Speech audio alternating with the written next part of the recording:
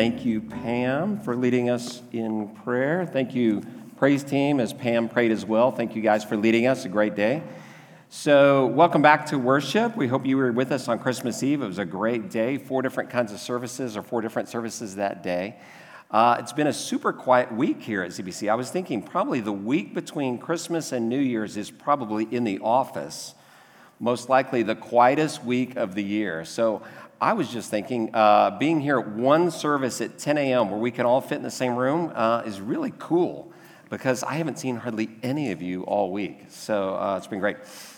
If you had something great happen over Christmas, kind of leading up to Christmas, even something good, raise your hand if you had something great happen around Christmas. Yeah, so most of you there. Hope you had a great Christmas, and we are glad you're back here on New Year's Eve. So since today is a Sunday between Christmas and New Year's, we are doing a Sunday where I get to choose a passage that doesn't fit into Advent, because Advent is behind us, and because we're not back into the Luke series yet. So that's kind of fun. We get to do something different. And I thought it would be fun to talk about church. What is the church? What are we as an individual church, individual congregation, supposed to look like? Supposed to be like, supposed to act like. And so in order to do that, we're going to read from Acts chapter 2. Not yet, but in just a few minutes.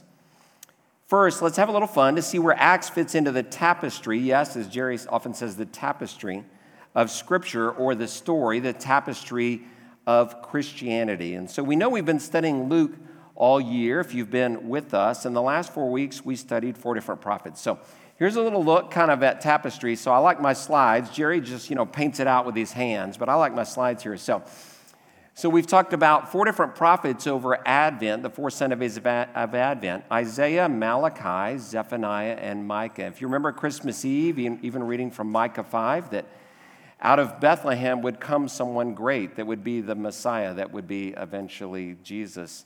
So then if we kind of look in order, on Christmas Eve, we also talked about Jesus' birth. So we read from Luke 2, the Christmas story. So you have the prophets of the Old Testament looking forward to what's coming, and then Jesus does come, as we sang, O come, Emmanuel. Jesus comes in Luke 2.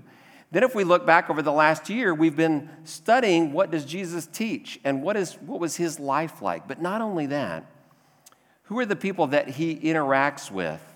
And so we learned all of that from Luke's gospel, and we'll continue to do that here in 2024 coming up.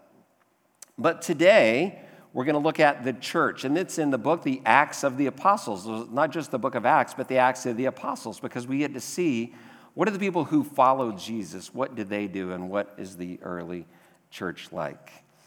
So Luke wrote both his gospel and Acts picks up the story pretty much where Luke leaves off. It's a sequel in a sense.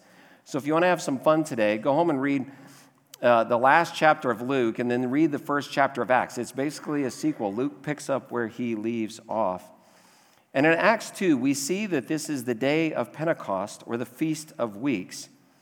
It's 50 days after the Passover, or just 7 weeks after Jesus' resurrection. So think about how fast the story is. Sometimes we think these pieces don't fit together. But just 7 weeks after Jesus' death and resurrection is the day of Pentecost, when the Holy Spirit comes, and then where the early church really begins. So very close, just 7 weeks apart. So Jesus went to heaven, but first told his disciples in Acts chapter 1 that he would send his Holy Spirit to be on them. And then this happens in Acts 2, when all the disciples are gathered together and blessed by God's Spirit.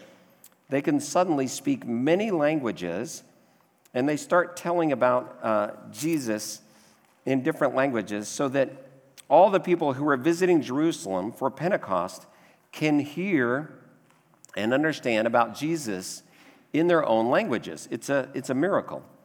But the people are wondering what is going on, so Peter stands up and tells them what is going on, and he preaches and basically tells the entire story of Jesus in this huge crowd. And then here's what happens at the very end of that speech. So this is today's passage, Acts 2, verses 40 through 47. With many other words, he warned them and he pleaded with them, "Save yourselves from this corrupt generation." Those who accepted his message were baptized, and about 3,000 were added to their number that day. I'm going to pick up, they devoted themselves. Where is that? They devoted themselves to the apostles' teaching and fellowship, to the breaking of bread and the prayers. Awe came upon everyone because many wonders and signs were being done through the apostles. All who believed were together and had all things in common. They would sell their possessions and goods and distribute the proceeds to all as any had need. Day by day, as they spent much time together in the temple, they broke bread at home and ate their food with glad and generous hearts, praising God and having the goodwill of all the people. And day by day, the Lord added to their number those who were being saved. Sisters and brothers in Christ, this is the word of the Lord. Thanks be to God, and let us pray. O Lord, may the words of my mouth and the meditations of all of our hearts be pleasing to you today. Lord, you truly are our rock and our Redeemer. Amen. So this last part here of chapter 2 of the book of Acts is about the early church. In fact, it's the earliest church. But today's church, and what I mean is by not just this church, but kind of the whole church, and I'll kind of simplify it down to the American church, in some ways is very different than the early church, some ways alike. Pastor Jerry recently had our elders and then some of our staff listen to a podcast with Carey Nieuwhof. It's by a guy named Carey Nieuwhof who speaks a lot about the church, and Jim Davis, who has written and shared a book called The Great De-Churching. Yes, it's called The Great De-Churching. Through much research, he says that in the last 25 to 30 years, 40 million American adults have stopped going to church. Yes, 25 to 30 years, 40 million American adults have stopped going to church. He defines what they looked at as churchgoers and then people who have stopped going to church. Churchgoers typically attend worship at least 2 times a month, while those who have stopped going, they consider stopped going altogether, attend less than once a year. So through his research, they show that now less than 50% of American adults attend church. I know a lot of you, so I see a lot of you in church often. I'm here pretty much every week unless I'm on vacation. So these numbers sound foreign to me, that now in America, less than 50% of adults attend church. There are many reasons why people have stopped, and certainly we've seen a lot of that after COVID, which changed a lot of things when people just stopped going maybe for a year and only watched online, or perhaps not at all, and so they didn't return. But even before then, people were stopping of attending church. And when people were asked, this was a survey of several thousands of people, when people are asked what was the number one reason they stopped going to church, the answer was, I moved. That I moved. They moved from one neighborhood to another, or one city to another, one state to another, and when they did, they simply did not go back to church or go to a new church. So today, we live in an increasingly secular world that is de-churched in many ways. And so the message for us today as the church is we need the church. We need to be the church for each other, and we need to be the church that can go out and make a difference in the world, because the world needs us as the church as well. So I think looking at Acts 2, and we're going to kind of walk through it verse by verse, gives us some idea of what we're maybe already doing here at ZPC, which is similar to the early church, or what we might do here at ZPC, which might even look a little different in 2024 as the church. But a lot of it, honestly, folks, is really reminders of what we're already doing and being as the church and why the world needs us to be the church. So again, Acts 2, 40 through 47. So in verses 40 and 41, as I said, we're going to have several slides that kind of reminder of this and kind of keep our minds engaged. Peter has preached to a large crowd, and after the Holy Spirit had come, 3,000 people. So you think about that. In that day and age, they didn't have microphones, they didn't have speakers, they didn't have a stage or an auditorium. Somehow there was a crowd somewhere in Jerusalem. 3,000 people on that day come to Christ. At ZPC, we don't have 3,000 people here and today, but you think about, we have Sunday morning worship, we have VBS, we have Great Banquet, we have Awakening, which is for high school students, similar to Great Banquet, and other ministries where we can draw a crowd in which we can tell people about Jesus. We can sing songs of praise, we can tell people, we can share what Jesus is like. And so, over the last 40 years, though, at ZBC, we celebrated our 40-year anniversary this year. We do know that truly, and we can go back and count some of this, literally tens of thousands of people have come through the doors of the church. And probably several thousand of those people over 40 years have come to know Jesus for the first time, or we know many, hundreds or thousands have recommitted their life to Christ. So we need to keep being the church a place where people can come to to know about Jesus. Pentecost was an important day. This was the day when this happened. And Billy Graham says, Pentecost was the day of the power of the Holy Spirit. It was the day that the Christian church was born. And so ZBC was born 40 years ago. We need to keep being the church in 2024. Peter goes on to say that these new Christians shared these things in verse 42, familiar things at the top. Teaching, fellowship, the breaking of bread, and prayer. This is what they did. So they started meeting together. This is what they did. At ZPC, we can break bread, and we talk about this a lot. Jerry talks about it a lot. We do it at communion, which we will next Sunday on the first Sunday of the month of the new year. We have all-church brunch. That's an important part of our DNA here at ZPC. We have food at a lot of things. This is an important thing. It's very biblical. It's very much in the New Testament how often Jesus broke bread with his disciples, and the early church did this as well. We can do this in homes, at home groups, and in other places. We can have teaching.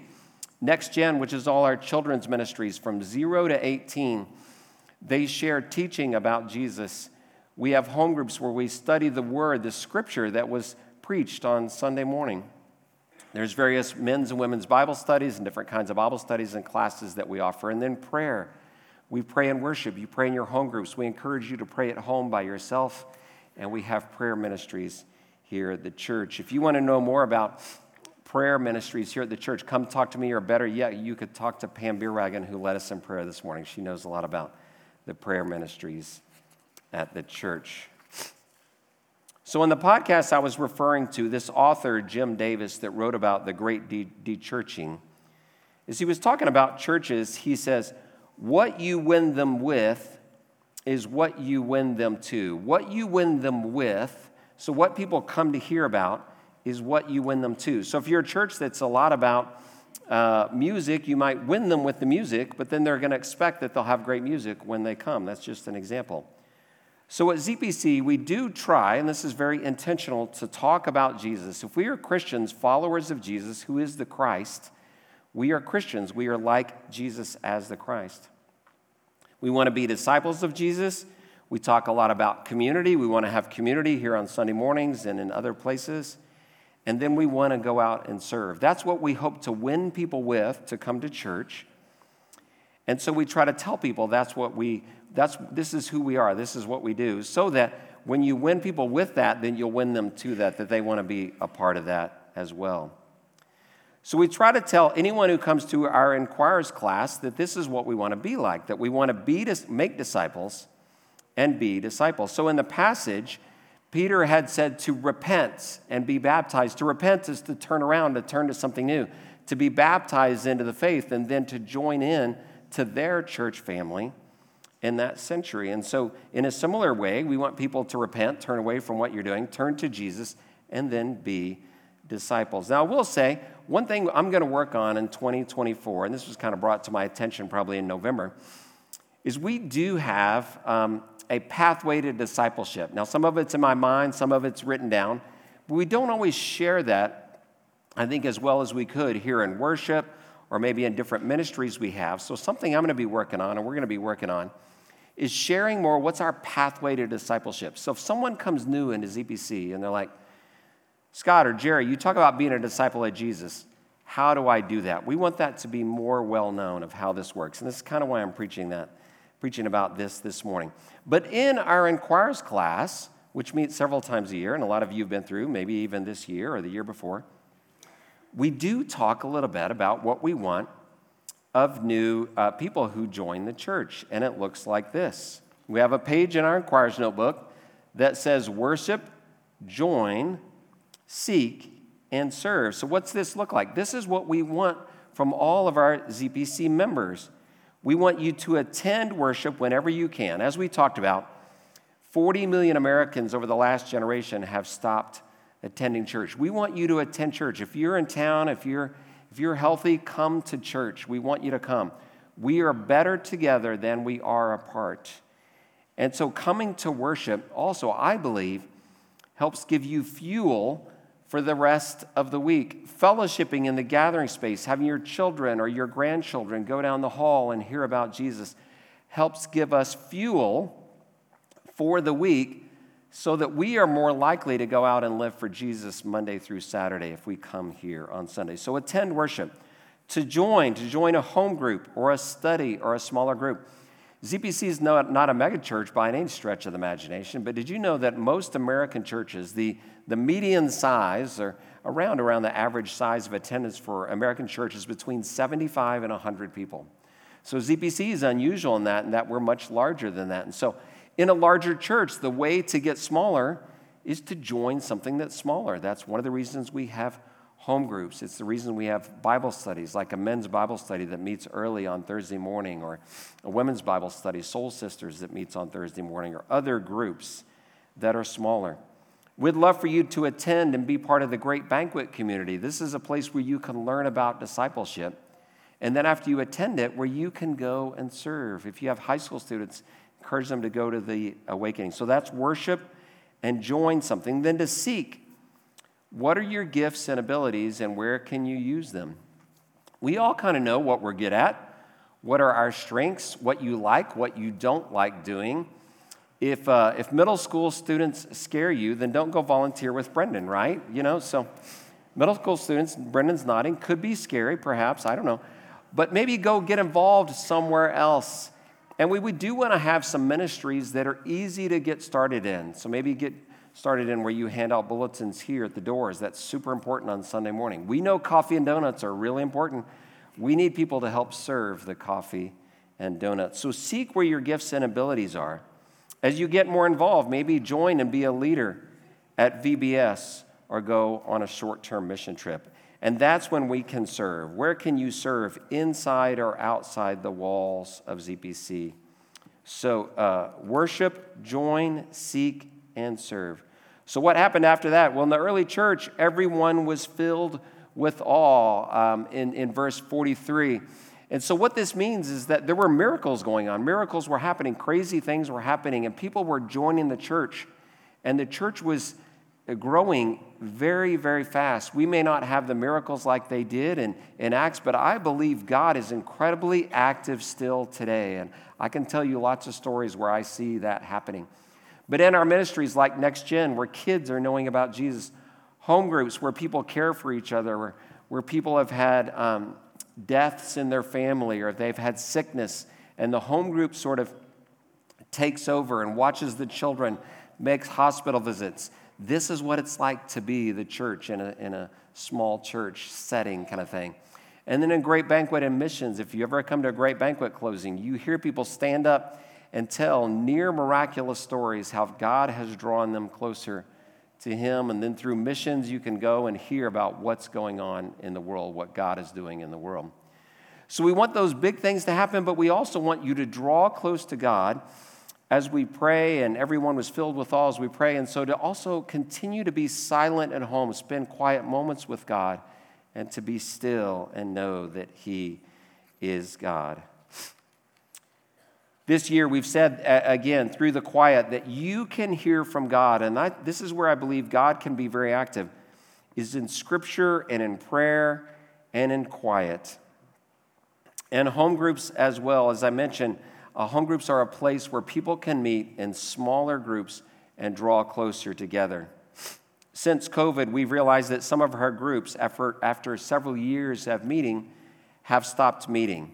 And so in order to have new groups, we need new leaders to step up. And I'm the one, as well as Sally Bias, we're the ones who will go out and ask people to be leaders. And I realize, and I'm very aware, that is a big job. You're going to commit to a year of leading people to come into your home and lead them and facilitate a small group discussion and be hospitable in that way. But I want to tell you, we need new group leaders. As some of the groups have dropped off, we need some new groups to get started to find places both for new people to come in and people that have stopped meeting that still want to meet to find places. So if you feel led through your prayer in your own time, you said, maybe I'd be interested in being a home group leader, come talk to me, and I can tell you what it's like, kind of what it requires, and I'll help you to make that happen. So come talk to me about that.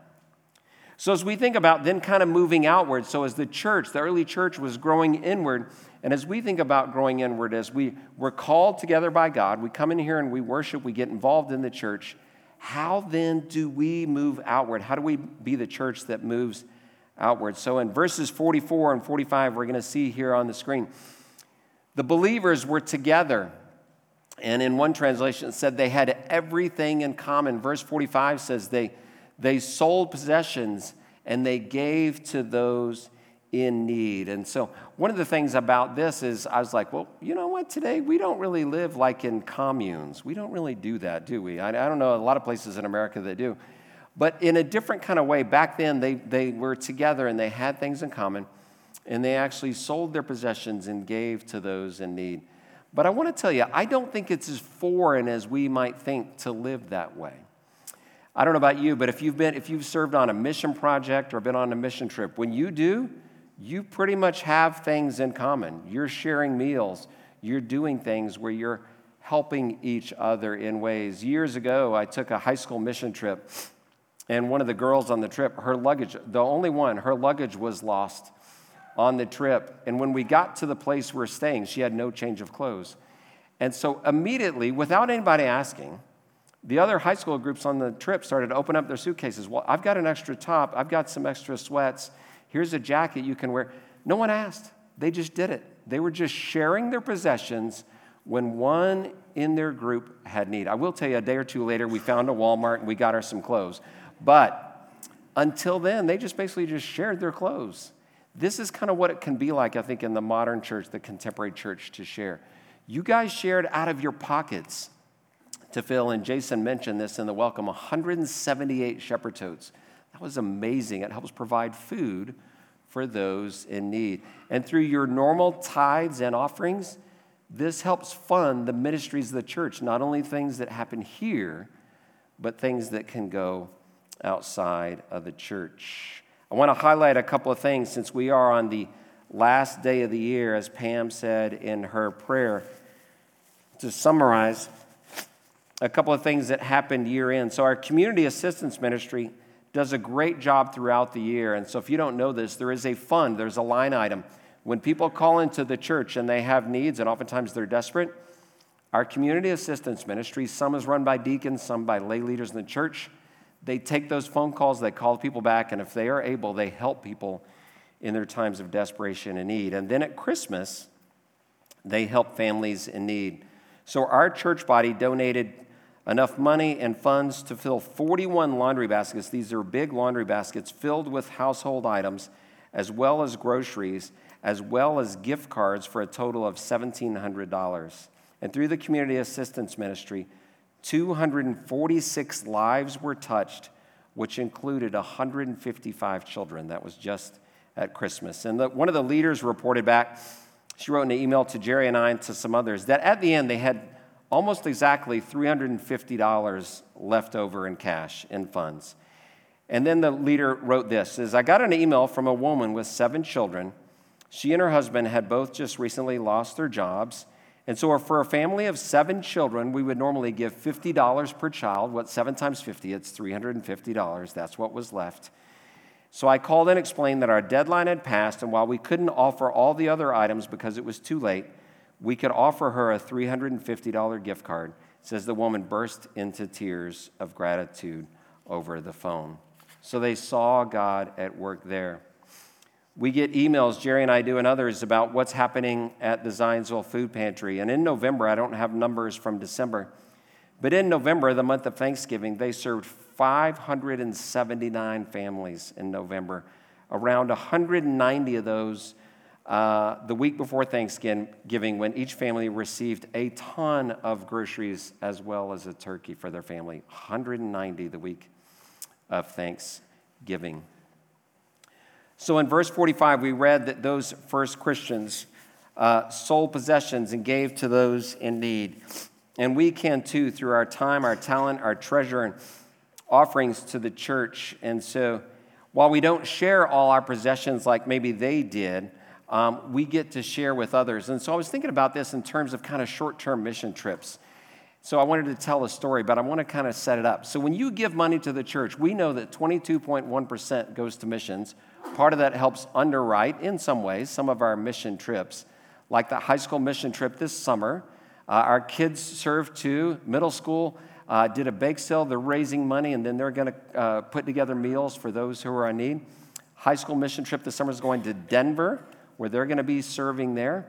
Years ago, I got to lead high school mission trips, and so your funds helped underwrite some of those trips that then go out and share with other people in need.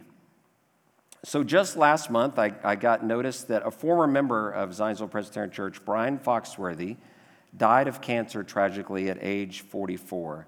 And Brian was a huge part of our youth group and kind of those years after youth group, and he would so willingly, had a huge heart, so willingly share of his possessions and his time. So it's a real tragic time when he died young of cancer. And I was looking back at some notes and pictures, and so this was 1997 or 1998. Brian was a high school student, and he went on a summer mission trip with me and ZBC's, 35 of us, I think, to urban Philadelphia. And it was kind of an interesting trip for many reasons, because when we arrived, we stayed at a big downtown church and where they did ministry to the homeless, but no one stayed there at the night but us, but they had rooms and showers where we could stay. And they told us very specifically, now, when we leave, we're going to lock the doors. Don't unlock the doors. You may have people come to the doors and knock on the doors and want to come in and ask for help. Don't unlock the doors. Don't open the doors. We'll take care of it the next morning. So that got our attention, first of all. And then we would go out and serve at various places in urban Philadelphia, and these were honestly pretty rough spots. And so we went to this one homeless shelter where we got to prepare lunch and then serve lunch, and then clean up for lunch. And they were very specific with their instructions. After you prepared the lunch, you go pick a spot in line where you're going to serve the lunch, and it was a counter kind of thing, like a cafeteria. And they said, stay behind the counter. That's the rules, stay behind the counter. And I think, again, they were telling us, we want these teenagers from Indiana to stay safe while they're here doing missions with us. So after all the guests had come through the serving line, we're kind of standing there, and I notice, here's Brian, goes out from behind the counter, and he's talking to all these men, most of whom I think were homeless men off the streets. He's out there learning their names. He's telling who he is. He's asking about them, and you can see them smiling and happy. And first, I thought, I got to go get him and bring him back in line. And then I kind of watched a little bit, and I'm like, he's making me look bad. I got to get out there too. So I went out. So we're breaking the rules, man. We're out talking to the guests, and it was just so cool. But Brian was doing, as about a 17-year-old young man, what Jesus had truly called him to be. And I think that's what it means to not only share our money, but our possessions, but share life with other people in need in a similar way that we get to share here at ZPC, in a similar way to what they did in Acts chapter 2. So I was sharing this with Marcia Foxworthy, who's Brian's mother, and she shared with me 2 pictures. She had actually saved brochures from this place where we went, if we have those now, Lori. So this was on a brochure at the place where we actually served that they gave out about their ministry, and you could see people who were struggling, and there was Jesus in the middle of the line with them, letting us know that Jesus goes wherever there is need and serves in places of need. And when we serve someone in need, we're truly serving Jesus. And here's what they wrote about on the brochure. He who was rich for our sake became poor. Today, the same God is in people who are unwanted, unemployed, uncared for, hungry, naked, and homeless. And so we are called to recognize God there and the people that we can meet and serve. Dietrich Bonhoeffer said this about the church. The church is the church only when it exists for others. The church is the church only when it exists for others. And so we need to exist for others as well. Finally, and we're finishing up here in just a minute, we read in verses 46 and 47, they met together in homes and in the temple. And so we too need to meet with each other socially at church, home groups, reunion groups, and another way. And then 47, praising God with them. They were praising God and enjoying the favor of the people. When we are also kind and compassionate and others focused, we enjoy favor of the people. We can be people of peace and kindness, to be generous, caring, and giving. And when we do that, I believe that God will add to their numbers as he did to the early church. We are meant to be the church, to be doing life together as a church family. We are not meant to be part of that 40 million Americans that over the course of a generation or more have left the church. And so in this podcast, which was kind of a downer, they did leave us with an encouraging note at the end of the podcast. They said this, which I thought was very interesting. They said many of those who grew up, many of who have left the church in the last 25 or 30 years, from their surveys, their research, still believe. And they said that they have found if you simply go back and invite people who have recently left the church, most of them still believe, they're just not attending church. And for many of them, if you give a personal invitation, many of them will come back. That all it takes oftentimes is a personal invitation. I was thinking about ZPC. Man, we have great opportunities to invite people to church, that we can invite neighbors, other people we know, to worship. We can invite them to VBS. I think it's a great chance. It's a great outreach opportunity. Invite someone who has kids or grandkids to come to VBS. Great Banquet is an easy place to invite people to. And then our Next Gen events, our Next Gen staff and volunteers put on great events several times during the year, which are great places to invite. Now, the early church wasn't perfect, and it reads really cool, this early church, what they were doing there, but it wasn't perfect. They made mistakes. In Acts 5, you just fast forward a little bit, a husband and wife couple named Ananias and Sapphira were deceptive in how they gave to the church. They were asked if they gave everything they had, and they said yes, but they didn't. They had sold some property, and they held back part of it to maintain for themselves. Many of Paul's letters to churches were instructing churches to kind of get their act together. If you read kind of behind the scenes, why does Paul wrote this letter? Why did Paul write this letter? It's because those early churches were struggling with some kind of sin or some kind of divisiveness that was going on in their church. Charles Spurgeon says this about the church: the day we find the perfect church, it becomes imperfect the moment that we join it. How about that? It's a little shot, right? The day we find the perfect church, it becomes imperfect the moment we join it.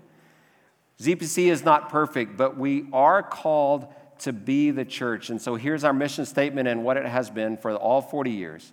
ZPC is called together by God. It's coming together as worship in other ways to make disciples. That's what we're about. We want to be disciples and make disciples through all of our different ministries, and then release those disciples, release them for service in our broken world. Jerry often also says to be steady, stable, and plodding, as ZPC has been for the last 40 years and the church has been for 2,000 years. So we want to keep doing those things, to keep being the church, keep inviting, keep praying, so that we can be the example for the world that needs us so much. So during Advent, we read about the prophets who pointed to Jesus coming from Bethlehem. And at Christmas, we read in Luke 2 about Jesus' birth.